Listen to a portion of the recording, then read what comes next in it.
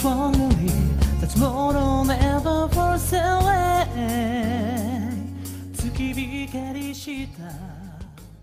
Hello and welcome to the Weekly Stuff Podcast with Jonathan Lack and Sean Chapman. We are here to talk about stuff. This week on the show, you're going to be hearing a special little episode in celebration of Persona 3 Reload, the remake of Persona 3 coming out this week on PlayStation and Xbox. I'm excited for that. Are you excited for that, Sean? I'm very excited for that, although there are also 5 billion video games coming out, like Yakuza 8 and all kinds of stuff. But yes, I'm excited for that one also. Yes, I'm excited for that. I'm excited for Yakuza 8. I'm excited for Final Fantasy. I'm not really excited for Final Fantasy 7 Remake, but I feel like I need to play it. Tekken 8 is getting great reviews, and after Street Fighter 6, I'm like, man, should I just invest in a fighting stick and get Tekken 8 also and just go to town on this and make that my personality? But I know I will at least be playing Persona 3 Reload. I know some of our listeners will be interested in it. We have obviously done many Persona 3 episodes over the years. Our episode on the original Persona 3 game, if you want to go way the hell back, is episode 60 from, I think, 2013. That's a long time ago. We're almost at 500, Sean. Yeah. Episode 60. We're two digits, not 3. We've been 3 digits for a while. So you can listen to that. We have all the Persona 3 movies, which, if you're a Japanimation Station listener, and if you're not, you should be, we did put out those again remastered. They sound nicer now over on Japanimation Station, so you can find those 4 kind of cut up so they're in a nice kind of digestible form, and they're over there. But we're going to be re-releasing some old podcast segments this spring because we're going to be busy with some other things, just so you know. We're going to talk about this more next week, but we've got a lot of Japanimation Station work to do, and I am in the process of finishing my dissertation. Sean is still a full-time teacher. So the Weekly Stuff Podcast, I don't want to say it's going on the back burner. I think we are still going to do it when we can, but I think there's going to be just a little shift in scheduling. But as that's going on, there's some pieces that I want to re-release and do some fun things with. And we're going to start this week with a segment from our 10th anniversary episode from 2022, where we did a bunch of different segments that I'm not sure everyone heard because that episode was 10 hours long, which was very funny to Sean and me, but maybe alienating to some listeners. I don't know. But we, as part of that episode, we did review something called Persona 3 The Weird Masquerade, which is the stage play version of Persona 3. Recorded and released on DVD, which is how we saw it online, but the DVD was ripped and so on. You guys know how this works. And we reviewed it. Yeah, YouTube. I think my brother Thomas is on this segment as well. The occasional Thomas was there, which was fun. Yeah, so you will hear us talking about one of the weirdest things we've ever watched, which is Persona 3 The Weird Masquerade, and I thought this would be a fun way to celebrate the release of Persona 3 Reload with a version of Persona 3 many fewer people have engaged with.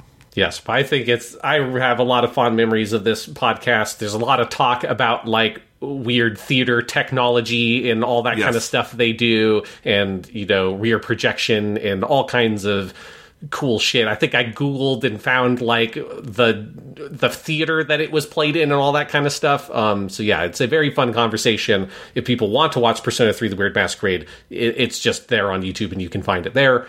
And if you want to hear us talk about it, well, I think it's a pretty good episode.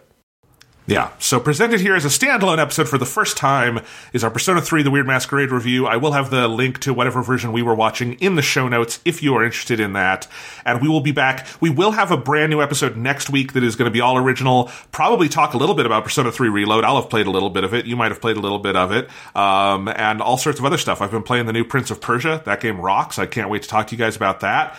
I'm sure you've been up to stuff. We'll have a fun stuff week next week. Send in listener mail if you got it. Whatever, we'll do it all. Oh, I've been up to some stuff, Jonathan.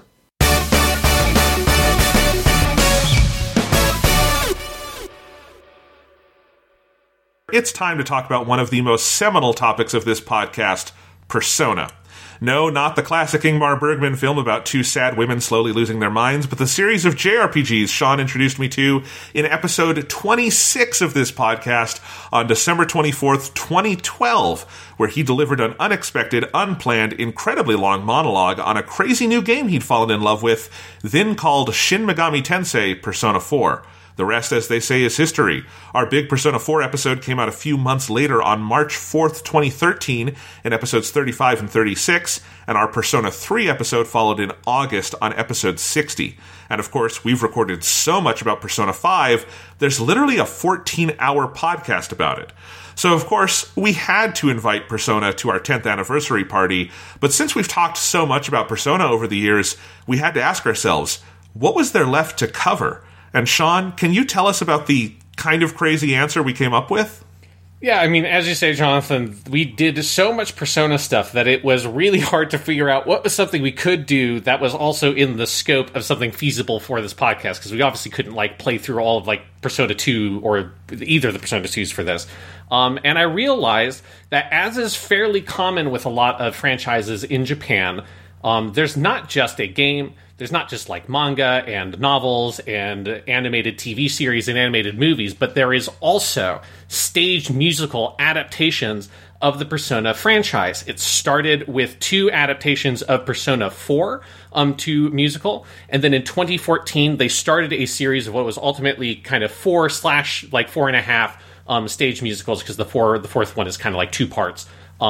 Adaptation of Persona 3 called Persona 3 The Weird Masquerade, that is both based on the game and in parts also based on the 4-part movie series adaptations they did of Persona 3, which also is connected to our podcast because we, of course, did episodes on all of those. And so I desperately looked online to see, is there a way for us to be able to watch the Persona 3 The Weird Masquerade? And luckily, there is, and it has been subtitled. So for today's episode, we are discussing Part 1 of Persona 3 The Weird Masquerade, the musical stage adaptation of Persona 3, and Part 1 is called The Blue Awakening. Yes, or Ao no Kakse, you might see it as. And if you want to watch this for yourselves, a kind person subtitled it. It's on YouTube, and I have put the link to the playlist with all of that in the show notes. So if you want to stop the podcast and go watch what we're about to talk about, you can, and that is there. And we are not doing the entire 4-part play because it would be too much for this thing, and also not all of it has been subtitled. But we are doing Part 1, the Blue. What is it? Ao no Kakse, Blue what? Yeah, the Blue Awakening. The Blue Awakening. And to talk about it with us, we also have a very special guest. We have with us someone who has occasionally been on the show before. You might call him Occasional Thomas. He is the world champion in Persona 3 Dancing Moon Knight, Persona 4 Dancing All Night, and Persona 5 Dancing Star Night.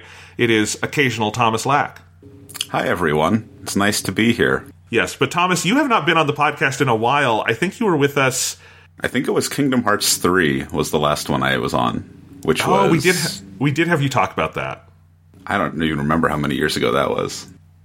That was a lot of years ago. Yeah. I know you talked about the Persona dancing games with us when 3 and 5 came out, but that was while Sean lived in Colorado and I was back in Colorado. We've never had you on remotely like this, so we are recording this in 3 separate states, Iowa, Texas, and Washington today, to have Thomas on the podcast. But because you are our guest, Thomas, I will let you kick this off. We watched the Persona 3 Weird Masquerade Blue Awakening play. It's about 90 minutes long. We watched they performed this with both a male main character and a female main character, but there's very few differences to the point where the male main character sings in a female register. But the version we watched, this is a performance from January 12th, 2014. And Thomas, I'm going to let you kick it off and tell us what you thought about this play. And then Sean, you and I will tell our thoughts. Well, I think it's really important when you start thinking about Persona 3 The Weird Masquerade to go in with an open mind. And I think it starts on a really high note and immediately sort of crashes and sort of stays down. But there's a lot of stuff I like about it. First off, it's a musical, right? And there are 6 songs in this. 6 songs. In this, what is it? About 100 minutes of this musical. Yeah. Not enough songs. Not enough songs. They do every Japanese song from Persona 3 that they can, I think, because it is easier to sing those. Even if they bafflingly don't fit the story whatsoever, they sing those closing songs because they're easier to sing in Japanese, I imagine. Yeah, I think it's interesting because this came out after the first movie, right? Yes, yeah, it was 1 year after the first movie, and it's written by, the stage play was written by the same person who did the screenplay for the movies. interesting. Interesting. I mean, there was an advertisement for this play in the Blu-ray of movie 1. I actually went and found it today. And they make a reference to the first movie when they're at the movie theater. They say, oh, let's go see Key 3 Spring of Birth instead of P3 Spring of Birth. So they're being kind of playful with it. Yeah. So, but what did you think of it, Thomas? Is it good? Is it bad? Is it weird? Well, so yeah, I watched both the male and the female version. That's what is it? Sakuya and Kotone are their names in this adaptation. I think I enjoyed the female one a little bit more just because it is slightly more playful.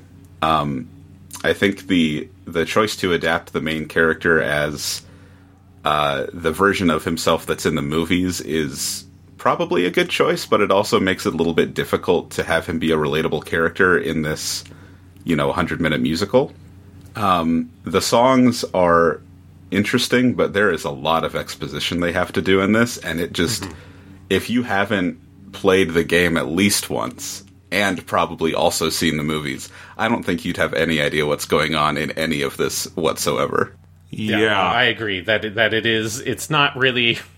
It doesn't feel like it's suited or considered at all for a new audience. It is 100% designed for people who know this story going into it. And that being the case, I did enjoy the experience of watching it. Watching it a second time was like, okay, maybe I didn't need to watch this a second time. I sort of got it the first time. So that's my quick review. I cannot imagine watching this a second time, because I'll just put my cards on the table. When we came up with this topic, Sean, I thought this play would be sort of fun bad, and it would be fun to talk about. It's mostly boring bad. It is mostly people who are not great actors or singers standing around dryly expositing the exposition from the beginning of Persona 3. And then when they sing, it's mostly embarrassingly bad, because most of the people cannot sing. And it's bad. So I struggled to get through this, I have to be honest. I thought this was kind of terrible and amateurish and embarrassing.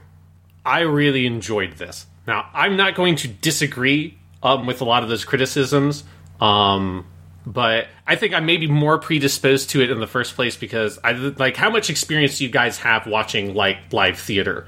Is it something you, commonly do? Probably not commonly. I mean, in high school, I guess, I'd watch school plays and stuff like that. But no, I don't necessarily go to a lot of live theater. I listen to some musicals, like Broadway stage recordings. But yeah, I've seen... I mean, this reminded me also of, some of the, live-action anime movies you'll get where everyone sort of looks like they're cosplaying. But I haven't seen a lot of the other stage plays in this vein. Well, I have never seen another stage play in this vein. But, I go and see...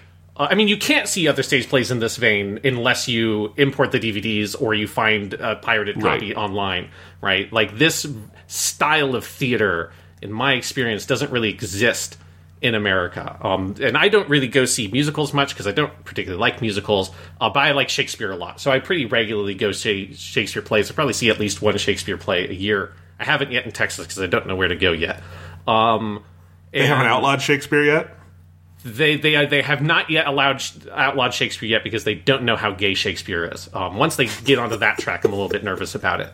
The thing I will say about this is that it's a very kind of it's a kind of a rough production around the edges. The acting is not great. I do think that the singing is not great, with the exception of I only really watched the male main character version. I glanced through the female one and saw that it was so similar that I just didn't seem worth it to watch. And the guy who plays the main character in the male version, who's Aoi Shota, who's also a voice actor and a musical artist, that guy is a very talented singer. Yes, he is great. He is a much more talented singer than anybody else in that play. And particularly, it's very stark because the woman who plays Mitsuru, I think, is decent at the acting, is the worst at the singing, and she cannot hit any of the high notes in Wiping All Out. And it's very brutal. Funny to then have Aoi Shota there able to sing in this extremely high register.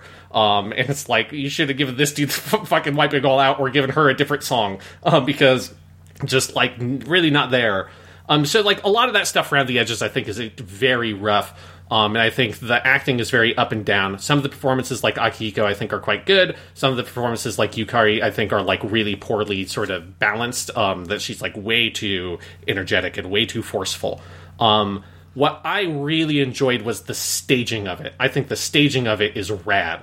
I really love the rear projected screen in the back, which in my experience in seeing theater is typically used for like a dynamic background, but not something that's integrated into the like staging of the dramatic production. Whereas here, they have a rear projected screen in the back, and they have some like front projectors as well that project onto the stage for some of the effects like fire and stuff, so it actually interacts with the actors like off their skin. But they use that rear projected background to do both actual just straight up backgrounds sometimes, but also often dramatic elements like characters appear, like text will appear on the screen. There's one point where the like battle interface from the game shows up, and the text that like Mitsuru has been charmed shows up there. And that I think is like a really creative implementation that I'm not familiar with other productions of this style to know whether or not that's like the typical style. But I've never seen something quite like that that's so kind of multimedia. The way that everything is lined up to sound effects and stuff like that are pulled from the game. The music that is the instrumental music, I think, are a lot of really good pulls from like Persona 3 FES, the Interstice of Time song, which is the dungeon song from that game, as well as they use a lot of the opening act song, which is the opening cutscene theme from Persona 3 FES, is a great track that is like underused piece of music. That's, I think, a really good pull. And so a lot of that stuff, when like people aren't talking and characters aren't actively, and characters on stage aren't singing, I really love the production. I think all of the action type stuff is really fun. There's a couple of like really great sort of standout sequences, particularly the one at the end when they enter the school in Tartarus and it transforms into Tartarus while they're in there, and it gets weird and abstract and kind of surreal in the performance, and characters are like pantomiming being trapped, and the actress that plays Yukari and Mitsuru mime each other and stuff. Like all of that is so good. There's just like a really talented physical performance and dramatic staging to it that is really let down by, I think, a lot of the specifics of the acting and the singing and stuff that makes it feel like that side of the performance is very underemphasized in favor of the more kind of like dramatic spectacle of the kind of hero play that they're putting on. I would definitely agree with all of that, Sean. I think I did have this in my notes, the exact scene you were just talking about, and there's also the scene preceding that where you have Deep Mentality playing, and they're all running around like they're going to the school, and then it gets like all surreal out of that. I did think the choreography there was fantastic. There's a moment where you have, I think it's early, it's the shadow that like threatens the main character before he does his persona invocation with the evoker, and it's just several of the dancers all moving their bodies together in like, with like black leotards on, so they look like a big mass of shadows. There's some of that interpretive dance stuff that I do think is cool, and when it would get back into that mode, I liked it. But I will have to say that whenever anyone opens their mouths and talks, it got very boring very fast. I think, for the most part, that's true, especially any scene that has Ikutsuki, I think, was basically really boring because he only exposits. There were some good, like, dialogue scenes, like the scene at the theater when they're trying to decide what movie to watch, I think is actually, like, a fun little scene to watch. Especially, that's actually different in the female version. I really like that version. It brings in the element that she's like working at the theater and trying to convince them to watch the longest movie. You did tell me that scene was different. I went and looked it up. That was great because I think I like Aoi Shota in his singing and stuff, but I think the characterization on the MC is very confused in the male one. In the female one, they actually give her something of a personality, and that scene is very funny there. I agree with that, Thomas. And then there's also like the only scene that's at the school when they take the train there, which is an instrumental bit, which is also pretty good. And then they're like talking to Fuka for the first time, and like that has this legitimately funny moment when the main character is like, "Oh, I know who can be your friend. These two," and he leaves himself out. I think that's a good scene. I agree. I think some of the kind of like daily life stuff is a lot better than the kind of like dramatic dialogue, and that with the main character, the male main character, I think like there are moments where it works, but I think it's like a phenomenally difficult characterization to try to pull off in live theater, which needs to be very exaggerated. And so, like, him having his whole affectation is that he doesn't care about anything, right? He has his catchphrase from the movie, Do Demoi, which I love the translation we had, put a trademark after every time they translated it, which I thought was very funny.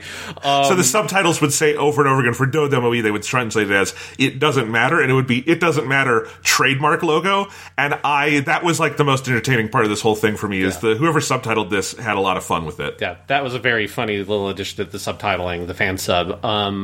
And so that characterization of him being, like, very, like, internal, removed, aloof from other characters, I think is just a hard characterization to try to do in live theater. It is just not really calibrated for that format.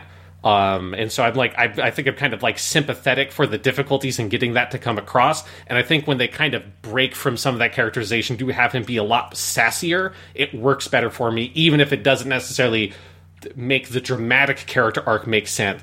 It makes sense. It makes, like, those specific dialogue scenes a lot more enjoyable. He's sassier, but he's mostly just an asshole to everyone. That was kind of my thing with this, is that he's just sort of mean to all of these people. And it's not like in the movie, the way they do his characterization in the 4 films is that he's very shut off and kind of nihilistic. And I think there's even implications of, like, you know, borderline sociopathy, and that he has difficulty, like, understanding feelings and, like, accessing his feelings. And it's a very emotional arc. And it is, as you say, Sean, incredibly a tough lift if you were to try to do that on stage, because a character who is emotionally shut off on stage is hard when it relies on exaggeration. But in this, like, he has feelings. He's just a dick to everyone. And, like, he's kind of standoffish, but in a very sort of mean way throughout the play, that, like, when they would then try to come around to the more meaningful moments of, but you guys are my friends, and at the end, like, I have something to live for, I have something to fight for, it just falls very flat in a way it obviously does not in the excellent movies. Mm-hmm. Yeah, I think the inconsistency with his characterization sort of makes the payoff at the end of part 1 difficult, because it's the same, like, narratively it ends at the same place movie 1 does, right? Yeah. Yes. But, like, when he decides, when they're in the gym waiting for it to turn into Tartarus, and he decides, like, you know, he sides with Akihiko, like, no, if she's still alive, we have to go save her. That feels a little unearned in this version, because he's been sort of, like, back and forth, so it doesn't feel as, like, impactful as it does in the movie, when his decision to go there is, like, clearly motivated and clearly a progression for the character. Yeah, no, I 100% agree that it's a thing of where, like my overall impression is that it feels like the story is kind of, like, the dramatic story, which they are adapting effectively from the movie, is there almost, like, paradoxically as, like, set dressing, where, like, the main emphasis is really on, like, the dramatic staging and the action and the sort of the spectacle scenes, which is much more, from what I understand, is all pulled from, like, this tradition of, like, Sentai stuff, which originally comes from, like, out of theater, not from TV necessarily, like, kind of like the hero action show. So it's, like, all of that kind of, like, the stuff that is more dance-like in our action scenes is, like, super cool and feels much more technically skillful than stuff that I've seen in American live theater.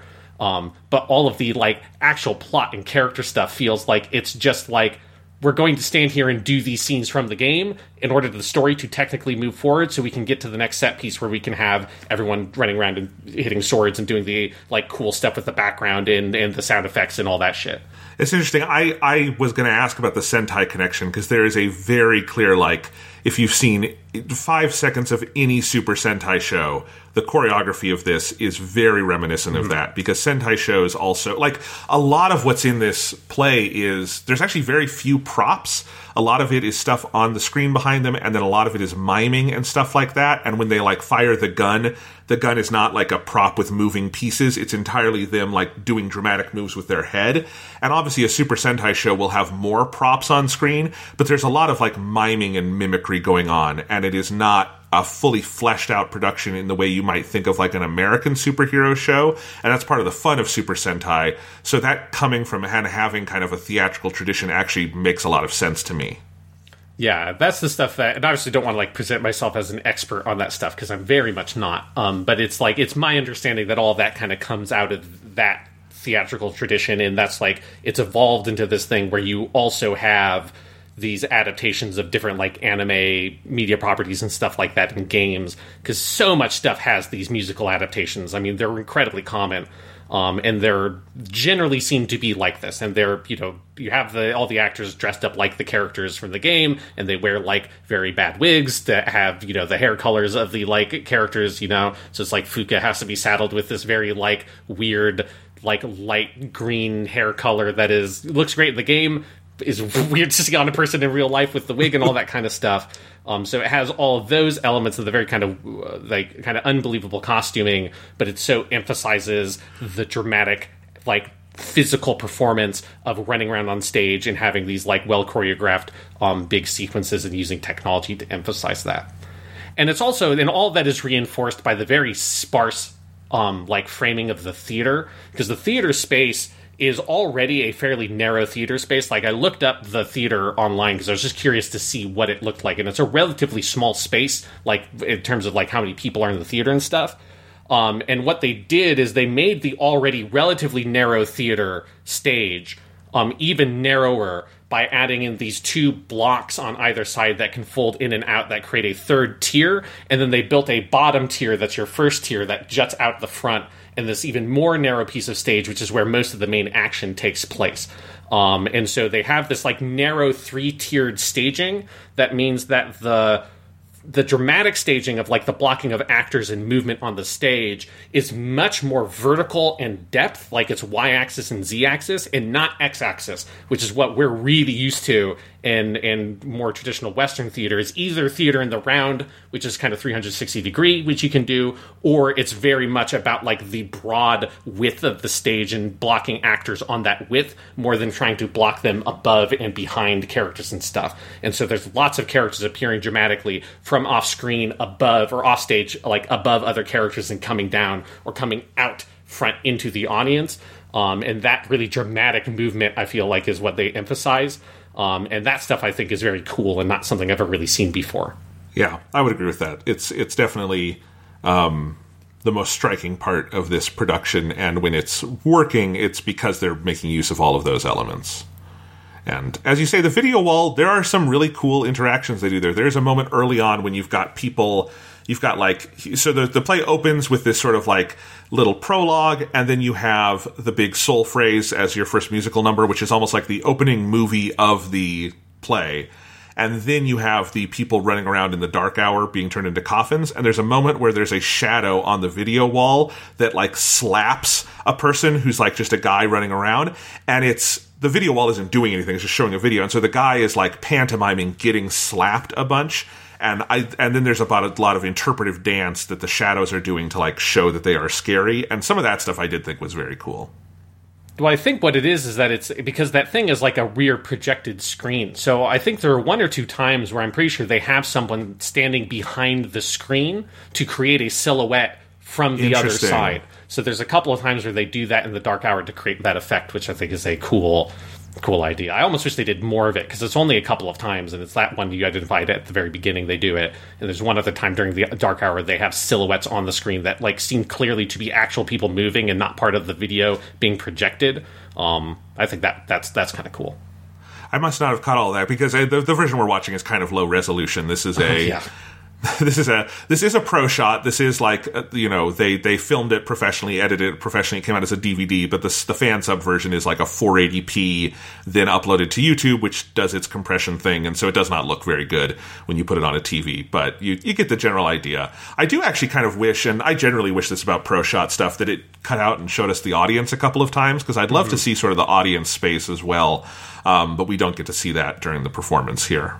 One element I think we should zoom in on, because this is some of the stuff that I want to hear Thomas's feelings on, because he has a lot more professional experience, I guess, in this area, is how do you feel about like the use of the music, both like the like songs that are performed, but also just like the use of Persona music as like instrumental music in the performance. Well, yeah, and you mentioned the instrumental ones they used, like the Interstice of Time and the opening act from Fess. They make really good use of those. Maybe a little too much, actually, to the point where, like, the Interstice of Time becomes, like, the driving, like, force behind the underscore of the play, which is fine. Like, it's effective, but they have a lot of music they could have pulled from, I think. And I think that's also sort of my complaint with the vocal songs as well, is, like, there are 6 in this musical, and I assumed they had planned to make more, and I also kind of assumed they weren't sure if they'd be able to. Like, just from the one they use at the end here, it's like maybe they chose that one because they weren't sure if they were going to get to actually do the ending at some point. Anyway, I'm getting ahead of myself. I think the selection of especially the vocal songs is really interesting because dramatically I think they work fairly well, like, in spirit if you don't really pay attention to the lyrics, which is fine because the Persona 3, like, lyrical music compared to, like, Persona 4 and 5 is a lot more, like, it doesn't have as much to do with what's going on, per se. It's more like expressionistic in the way it's written. Yeah, absolutely. And I think in that regard, it dramatically works really well in favor of the story. I think the choreography during the songs is really good. I like all the dancing, especially the opening is definitely the strongest one in my opinion, Soul Phrase. But then and Jonathan mentioned this, that the singing is for the most part not very good.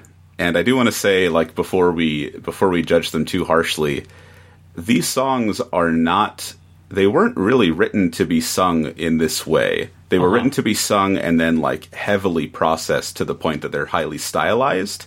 So Soul Phrase a little bit less so, and especially Brand New Days and Memories of You, those should be sung as like ballads. That would be fine. But, like, Wiping All Out is, and Mass Destruction would be the same thing if they did that one. If you sing those live, it's not going to sound good, like, no matter what, because they weren't written that way. They were written to be heavily processed. They were written in a register that would strain the vocalist specifically to get that kind of sound, which is, some anime do that a lot, actually. But that doesn't mean they couldn't have made changes to make them work better in a live format. Like, Wiping All Out, and I compared it to the original from the P3P soundtrack, it's in the same exact key, which is fine, except it's clearly out of range of Mitsuru's singing range. And they could have just brought it down, like, a third, and it probably would have sounded a lot better, and no one would have known the difference. So I don't know why they didn't do that. Yeah, that's exactly how I felt as well. That, like, Wiping All Out is a really cool song, but it's just not well suited for live performance for the reasons that you said, and that also there's nothing in the manual that says that you can't make modifications, because they do make modifications to their performance of Memories of You. They do a much more ballad version of the song, that makes it kind of more approachable and appropriate for the musical format. But Wiping All Out, it felt like they were very insistent on trying to make it as close to the original version of the song as possible. And it's like, well, a huge amount of that song is rapped in English by Lotus Juice, who is part American and who grew up in LA. So it's like he's a native English speaker. He can rap in English. The guy they do, I was like, props to him. But he's clearly not a native English speaker. And I cannot imagine how stressful it is to try to rap in a non-native language. But it's like, if you don't have someone that can rap in English, don't do the fucking song where half of it is someone rapping in English. And I mean, it is a significant part of the song. They could have, like, cut that part down and expanded the chorus part so that they could have done the rap as a background track instead or something. Because, the instruments aren't all live or anything. Mm-hmm. There's no rule against that. Yeah, they should have probably just used, like, Lotus Juice's tracks from that song, like, and just had it be part of effectively the, like, recorded instrumentation rather than trying to have a live performer do it. And they do have the guy, like, standing in the back, sort of not dancing, just sort of pointing a lot, but he's, like, part of the scenery, the staging there.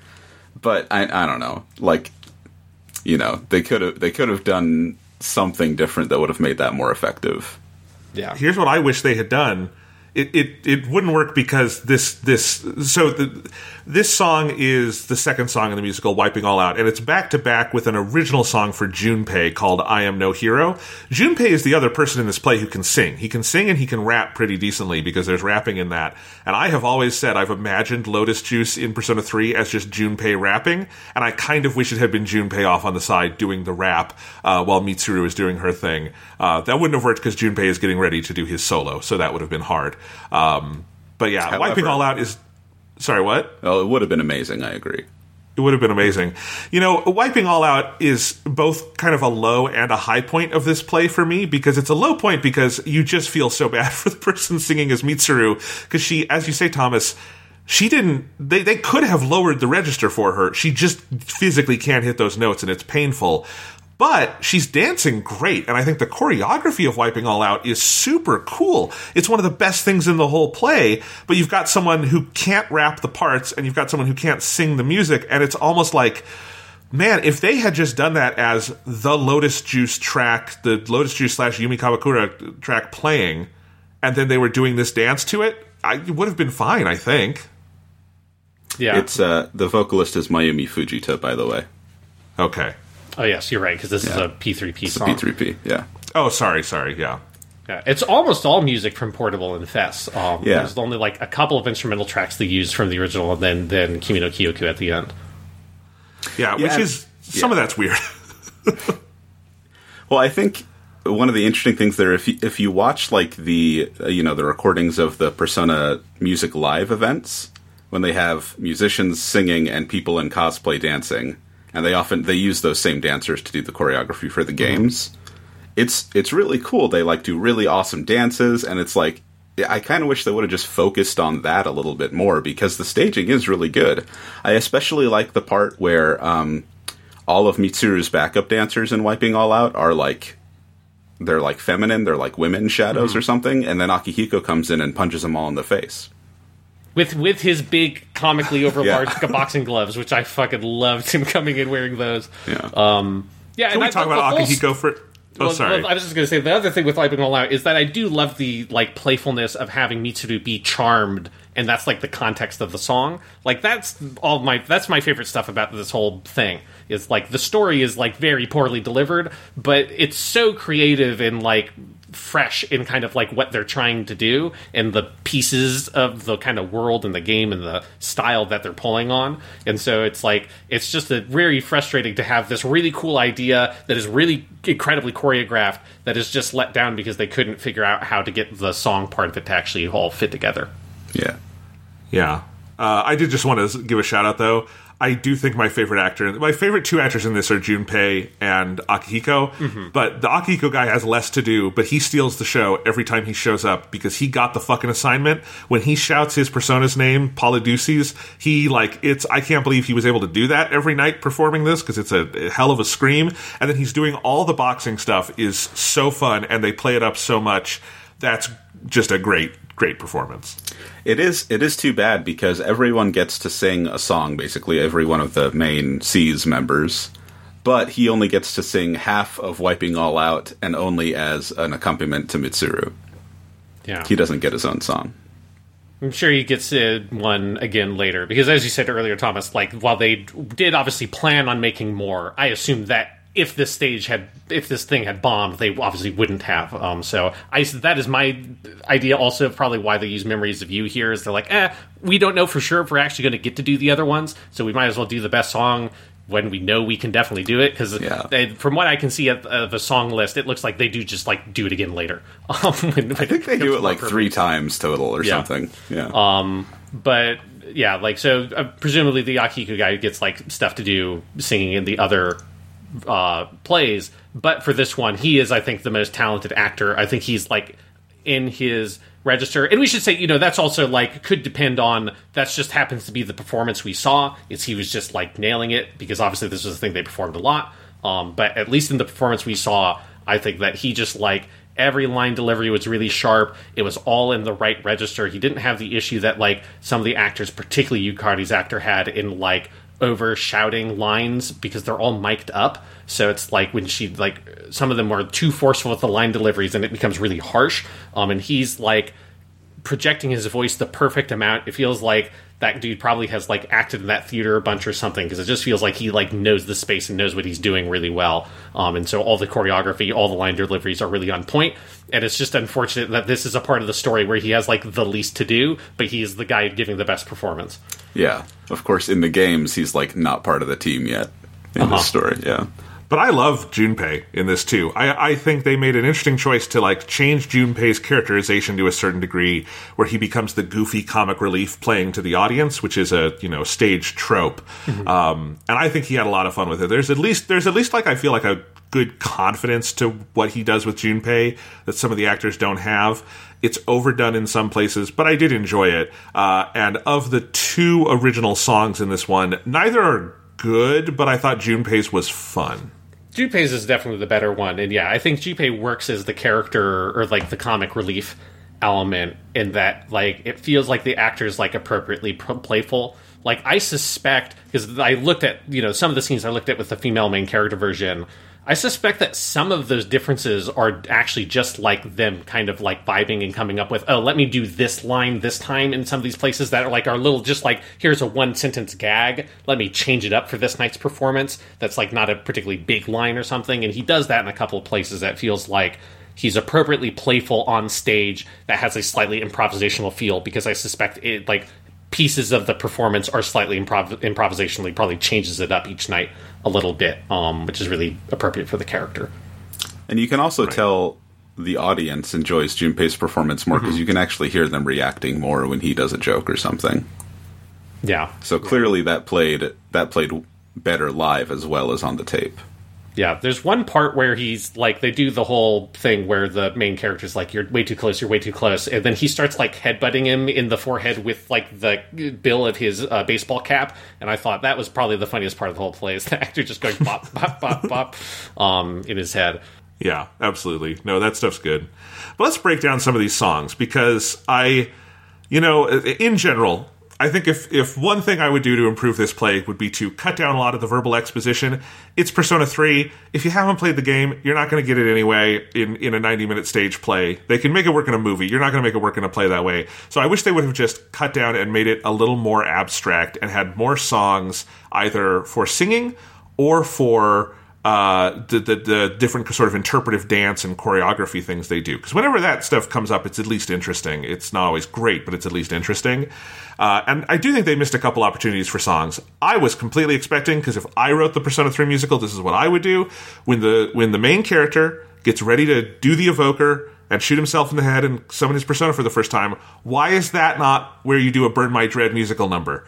That should be, he's getting ready to do that, and you do a big Burn My Dread musical number, and it ends with him doing the persona thing. That would have been great. They don't do it. Disappointed me deeply.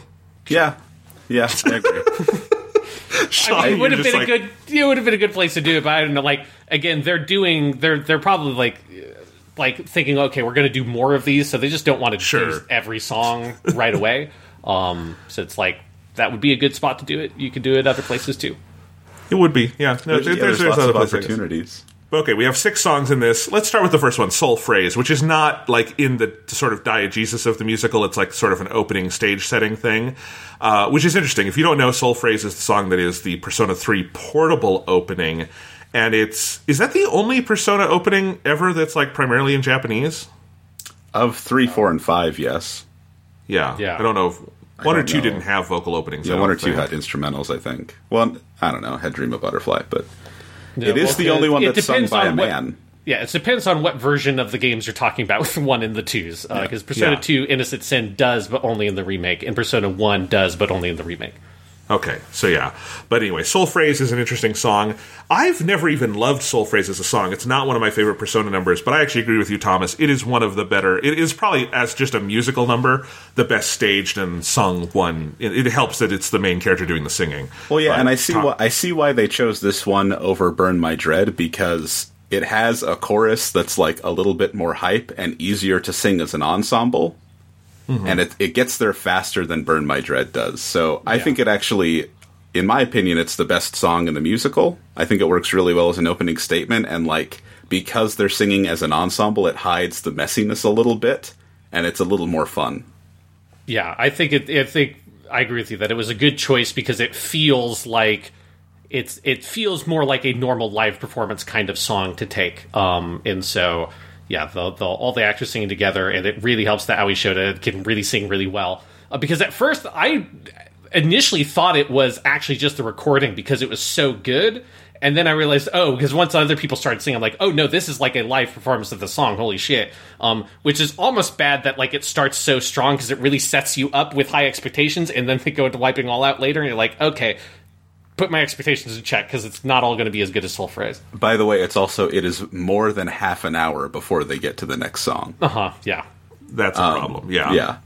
Because I actually loved this. I had, and when we had selected this, Sean, I had watched the beginning of this to make sure it was like working for YouTube and had the subs and all of that. And I thought the Soul Phrase number was awesome. And I expected all of it was going to be kind of a high energy musical, and it's very much not. But I do think as a song, this is the best one in this musical because it just, as you say, you've got a really good like group choreography.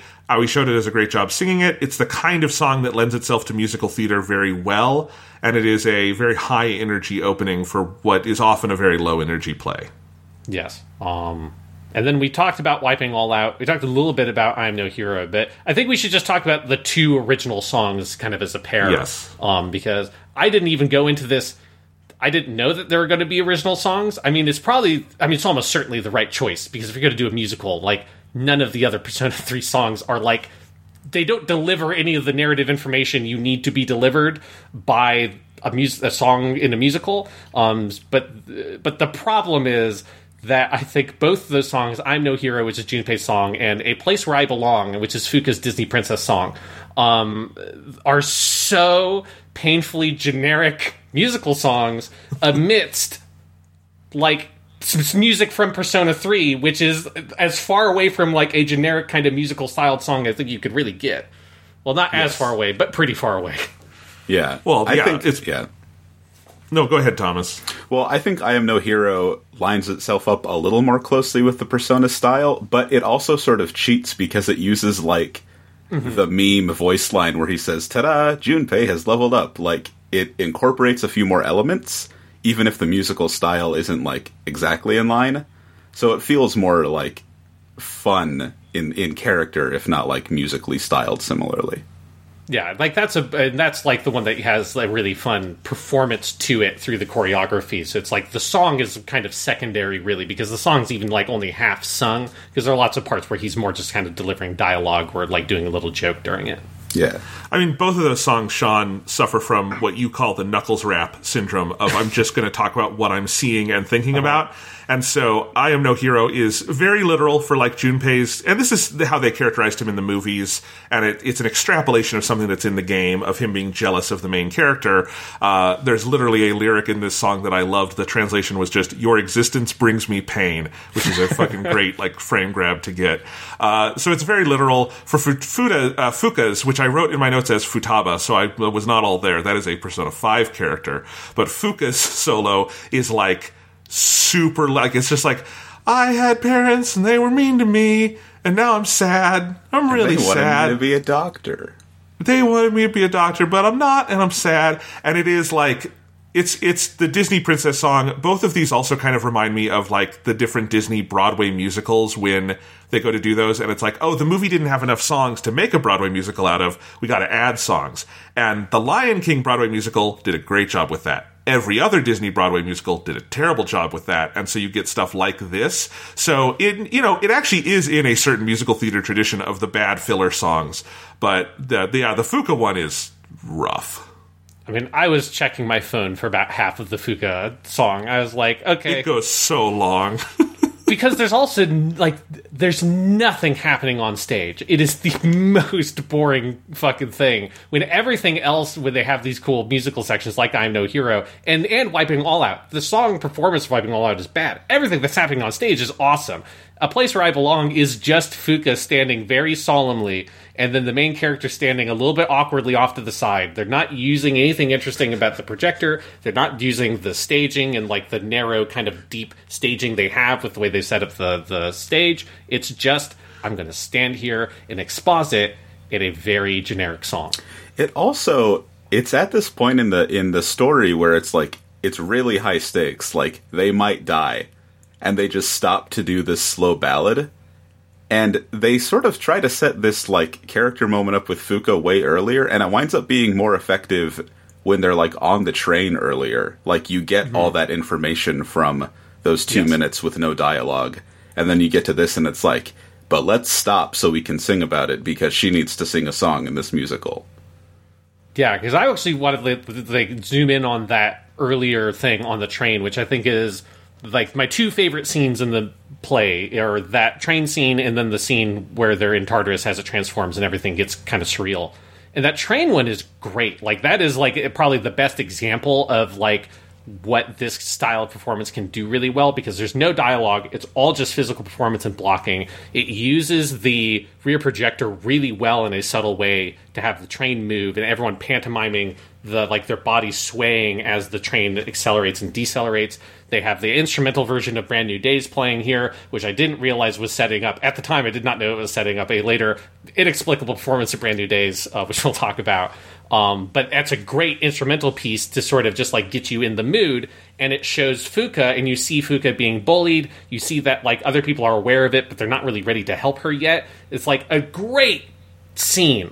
That, as you say, Thomas, like delivers all the information you need just through like blocking and physical performance, and mood through the staging and the music without needing to have your expository bad piano song. But then they felt compelled to do it anyways later in the play.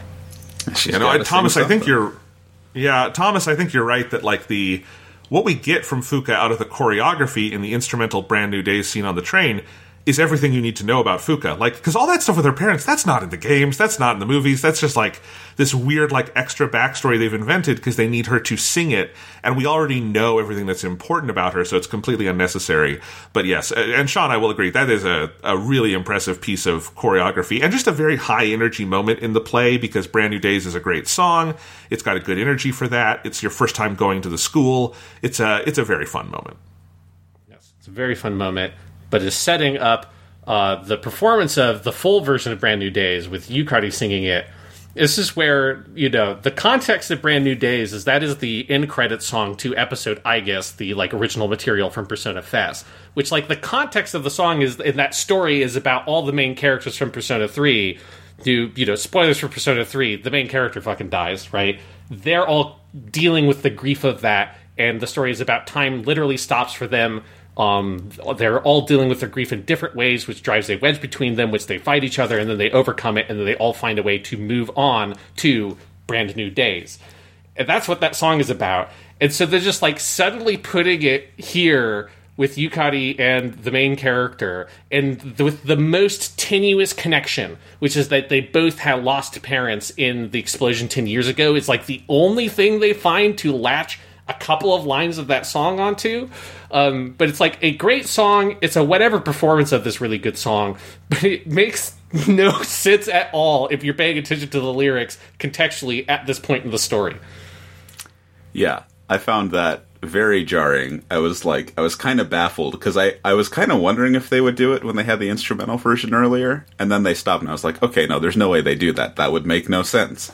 And then they just do it, and like, they sort of force Yukari into this situation, too, where, like, they have to exposit her motivation through this song because she feels useless because I guess she just hasn't even summoned her persona in this version of the story yet. And this is, like, I guess this would be after the train in the actual story?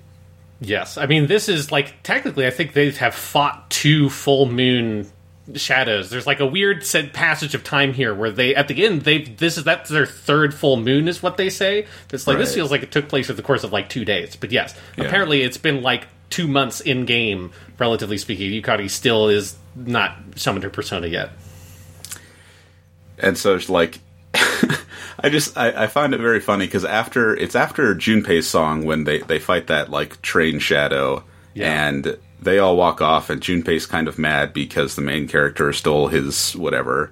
And then Yukari is, like, sitting on the stairs in the back, and she does that anime thing where she looks up at the sky and goes, ah! And that's how they that's, like, how they start this scene. Yeah. And it's just, like, especially watching it a second time for me, it was like, this is just, like, again, they're just like, oh, we need her to sing something, so I guess it'll work at this point in the story. Yeah. It is bizarre. Also, she has the worst voice of the cast, I have to say. Like, Mitsuru can't hit those notes, but it's more because they've put it out of her register. Yukari's voice is very thin. It's not always on pitch. This is not as hard a song to sing as Wiping All Out. It's generally a bad performance, and you know that because there are some parts of it where Aoi Shota comes in and duets with her, and he's better in her existing register than she is, which is a really interesting dynamic going on in this sort of duet. But, like, even though Aoi Shota is a male singer, like, he easily has the highest voice of any performer here. I mean, he can hit some insanely high notes. It is rough having him do a duet with someone who just cannot sing nearly to his level. Yeah, that feels like the, this is professional theater. They could have gotten better people. It's a little weird that they didn't really get people who could do the singing. And I feel a little bad for the actress because she's clearly been directed to do this version of Yukari that is like very relentlessly positive in the face of all this dark shit, which is not Yukari's characterization in the game and doesn't really work here. I also think Yukari has the worst costume in this play. It's like it doesn't really evoke Yukari from the video game that well. Yeah, I agree. I think she's just like all around the worst realized character of the main group. Like, it just feels like there's something kind of fundamentally off about her. Her not being able to summon her persona, like all of her stuff with like the Kirijo group and all of that is just, there's no way they don't cover enough of that material in the story to then have it like come up where it comes up in the finale, like from the movie. And so yeah, she's just a character I think that's kind of like lost in the overall production. Yeah. But let's talk about the most baffling part of this whole thing, which is that it ends with Kimi no Kyoku as our sixth and final song, Memories of You, and it is the male main character singing it just fully in the original register of the song, which is incredible. But wow, that is so... I think even if you hadn't played Persona 3 and cried in a corner while you heard that song the first time, like, we did, or I did, you would still look at that song and be like, this makes no sense as an ending to this play. Yeah. I started cackling when it started happening because I thought it was so funny that they decided to do this song here. And it felt, and maybe we're wrong about this, but it felt the most like we're not entirely sure. It hasn't been greenlit yet that there's going to be the next part done. So this is the best song. This is the most famous song from the game. Let's just get it in there because it's a great song. I think I really liked hearing Aoi Shota's performance of it, and I liked the kind of musical ballad version of the song they do. But it just emotionally makes zero sense. It's like it makes anti-sense that this song plays at this point in the play at all. It's just complete nonsense. And when I talk about inconsistent characterization of the main character, like, he has not demonstrated the kind of poetic thinking about the world that would necessitate the lyrics of Kimi no Kyoku. So when it comes out of him, it sounds good from Aoi Shota. It makes no sense from the character they've built over the preceding 90 minutes. Sorry, Thomas, I interrupted you, but I don't know why, but it reminded me of like the stereotypical South Park ending where there's like cheesy music playing and Stan says, I learned something today. And then they just explain the moral of the story. Yes. And this is like the Persona musical version of, C's, I learned something. I'm going to die. Yes, basically. It's like, what's weird is that I think the play actually has a really nice ending spot, which is the scene that precedes this performance where Pharos comes in and does this whole thing where it's like, I've learned my name, Pharos, and he gives this very ominous thing. And it's like a cool beat to end on because, it's obviously this is an incredibly incomplete story. It would never be anything close to a complete version of the story. So there's no great spot to really end it, but that's, I think, the best beat they had. It has this dramatic, ominous feel. Obviously, that means they wouldn't have a musical performance there, but considering the kind of up and down quality of the other musical performances, I saw that as a plus side of ending it there.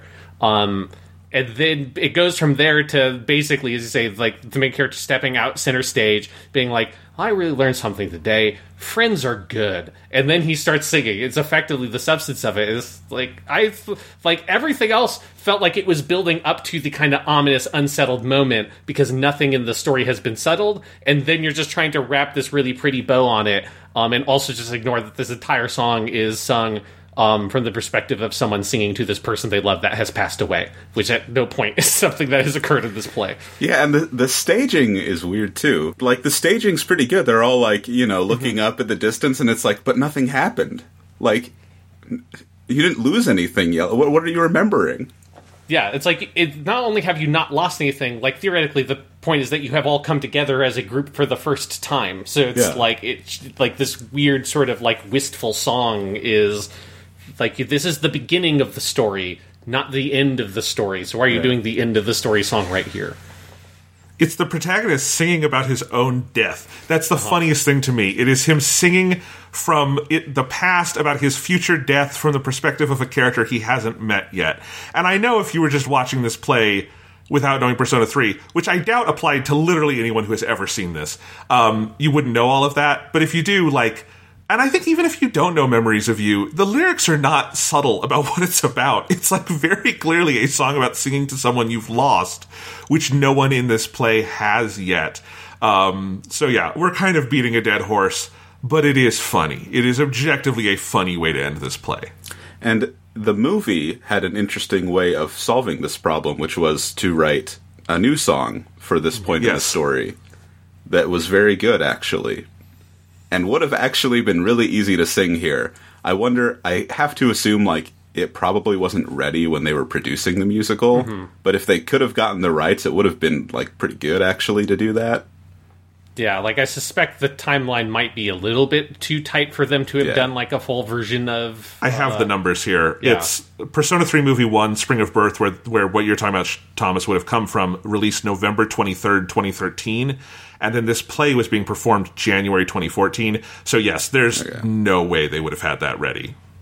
Yeah, so that's like, because that would have been great, because it is, I mean, obviously it's the perfect song for this, because it's also, like, it fits perfectly within the musical tone and style of the rest of the Persona 3 music. Yeah, the song is More Than One Heart, by the way. Yes, thank you. I was desperately trying to, I remembered the heart thing, I was like, is it like one heart, is it like the two hearts? It's something about a heart and the number of hearts. I'm remembering, it's spring, the winter is gone. That's like what I know. But no, it's a great song. It's in it. I do wonder how much of this also is, as Thomas, you hinted at earlier, most Persona songs are in English.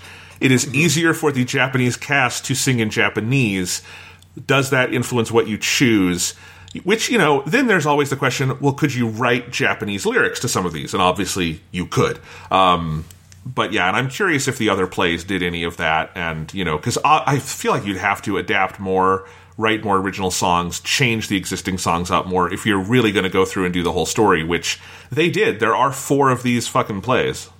Yeah, and all the other ones have way more 5. music. Oh, shit. Well, yeah, it's 5, but, like, the 5th one is, like, from my understanding, it's, like, a shorter one that they did at the same time they did Act 4. Yeah. Oh, okay. So, like, and all the other ones, if you look at the Wikipedia page, it, like, lists, like, the musical performances for all of them, and all the other ones have way more. Yeah. So, it does feel like this one's, like, weirdly kind of sparse in that regard, and it struggles with the exposition and the setup for everything. Yeah. Well, we're about out of time, but are there any final thoughts on Persona 3, The Weird Masquerade, Part 1, Ao no Kakuse? The best piece of choreography in this whole thing is in that weird surrealist section. There's the part where Mitsuru and Yukari are miming each other as though they're in the mirror. And then 2 actors come in who are the shadows, so they're all covered in black. And they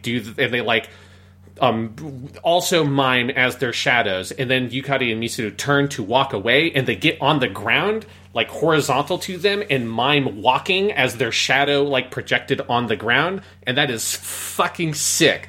And I have never seen something like that. It is a really good moment. And whoever are, like, the kind of, like, background performers that do all that choreography, that's, like, really talented stuff. Like, I bet there must be, like, breakdancers or something, because it's really breakdancing kind of move. And that was the stuff in this I really enjoyed. I already found, like, the other versions on YouTube of the other plays, and I'm definitely going to watch them, because I very much enjoyed this, despite its rough edges. But it has a lot of rough edges. Yeah. I don't know if I will necessarily go on and watch them. Maybe I will see some other clips. Thomas, you probably would enjoy watching more of these. Yeah, I think I'm going to try to. I can't find any of the other ones that are, like, subtitled, so it might be a little more difficult for me than Sean, but... Yeah. I didn't find subtitled ones, but... Yeah. But we all know the story, and you know the song lyrics, and you can always, for most of the song lyrics, you can look them up if you don't know them. There are fewer resources on the Shin Megami Tensei wiki for the original songs that are in these plays. So that's very true. Yes. It's understandable, but it's too bad. Yeah, I am waiting for when they patch in A Place Where I Belong by Fuka into Persona 3 Dancing Moonlight. I'm sure that's going to be the next big DLC, is that one. A real barn burner. Sean, do you think at some point Netflix will randomly drop part 2 of this play subtitled on their service and have it up for a couple of years, but nothing else? I mean, it is the thing that has, as our world becomes a darker and darker place, I always reflect on, I feel like the turning point was when Netflix took down Persona 3, the movie number 2, A Midsummer Night's Dream, and ruined my favorite running joke on this podcast when they removed that movie from their catalog. So if they can get Persona 3, The Weird Masquerade, Act 2, The Ultramarine Labyrinth, if that can show up on Netflix, I think the world would become a better place.